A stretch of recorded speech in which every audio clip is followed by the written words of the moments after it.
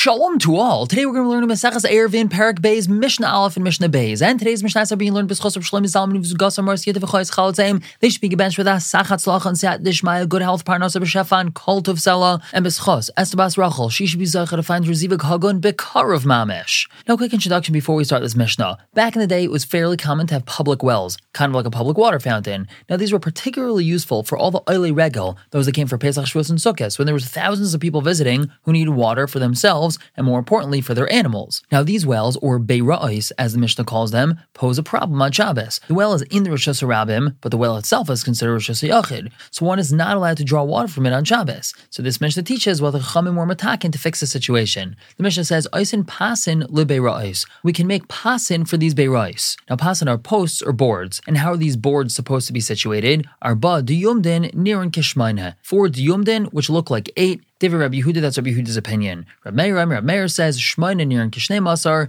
8, which looks like 12, Arba diyumdin, 4 diyumdin, Varba pshutin, and 4 straight ones. Now what exactly are diyumdin? So diyumid is a conjugation of the words du amud, 2 posts, and it refers to 2 posts or boards that meet at a 90-degree angle. So if you have a picture in your Mishnah, you can just take a look at the picture and it makes it much easier. If you don't have a picture, take a look at your Mishnayos and it can be easy to imagine. Look at the 4 corners of the page and imagine that there's 2 boards meeting at a 90-degree angle at each of those corners. So that's Shittas Rabbi Yehuda. As long as we have these 2 boards at each corner, so that's considered enough of an enclosure. Now it's considered a Rosh Hashanah, and water is allowed to be drawn from this well into this area. Now Rav Meir is more machmir, and he says that we have to have 8, which look like 12, meaning we have to have these 4 corners covered, and in between the corners, we have to have a straight board as well. Now how tall do these boards have to be? Gavan asar tfachim, they have to be 10 tfachim high. V'rachban shisha, they have to be 6 tfachim wide. And v'avin kol shehu, their thickness could be just a little bit, they don't have to be any particular thickness.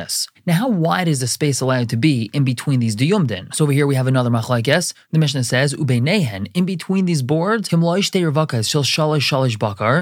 to be the space of 2 teams of 3 oxen each. Divrei Meir, that's Meir's opinion. Rabbi Yehuda says, Shal arba, 2 teams of 4 oxen each. So let's first understand how wide the space is allowed to be. According to Rav Meir, the space is allowed to be wide enough to fit 2 teams of oxen, and each team has 3 animals. So each animal is 1 2/3 of an amma wide. That means that a team of 3 is 5 ammas wide, and that means that 2 teams of 3 are 10 ammas wide. So according to Rav Meir, the space in between these diyumdin is allowed to be 10 ammas wide, and according to Rabbi Yehuda, the space is allowed to be 13 1/3 ammas wide. Now the reason for the machlekes is as follows. Remember, the whole purpose of making this enclosure of sorts is to allow a person to draw water for his animal, and he's going to be considered to be inside a Rosh Hashanah. Now a standard team of oxen is 3 animals. So according to Rav Meir, the widest the gap is allowed to be is to allow a team of oxen going in and to allow a team of oxen going out. So that's a total of 6 animals, which is 10 ammas. Whereas according to Rabbi Yehuda, since sometimes a team of oxen is 4 animals, it's allowed to be even wider than 10 ammas. It's allowed to be a total of 13 1/3. Now if the gap was made wider than that, so according to both Rabbi Meir and Rabbi Yehuda, an extra board has to be placed in there to narrow the gap. Now the Mishnah continues, once we're talking about these teams of oxen, kishurais v'loi mutarais, we have to measure the space with them tied, not with them untied, because that way the space is tighter. And achas nechneses v'achas yotzes, as we said, we measure it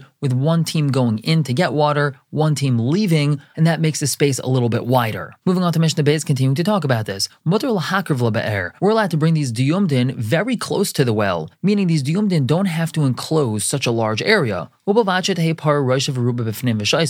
long as the space is big enough that a cow can have its head and the majority of its body inside this enclosed area and be drinking. Why is it that we have to have enough space for a cow and the majority of its body to be in there? Well, that's because if the majority of the body of the cow is not inside this enclosed area and is outside of these diyumdin, so we're afraid that the owner, when he draws water for his animal, is going to follow his animal and is actually going to end up bringing the water outside into the Rosh Hashanah. So therefore, the space enclosed by these diyumdin has to at least hold the majority of the animal. Now, in regards to how wide it's allowed to be, how big it's allowed to be, he can distance these diyumdin from each other as much as he wants, meaning we can enclose a massive area with these diyumdin, as long as he increases the pasin, these posts or these boards, making sure that the gaps in between the boards aren't more than 10 ammas according to Rav Meir and aren't more than 13 1/3 ammas according to Rabbi Yehuda. We're going to stop here for the day, pick up tomorrow with Mishnah Gimel and Daled, continue to talk about this. For now, everyone should have a wonderful day.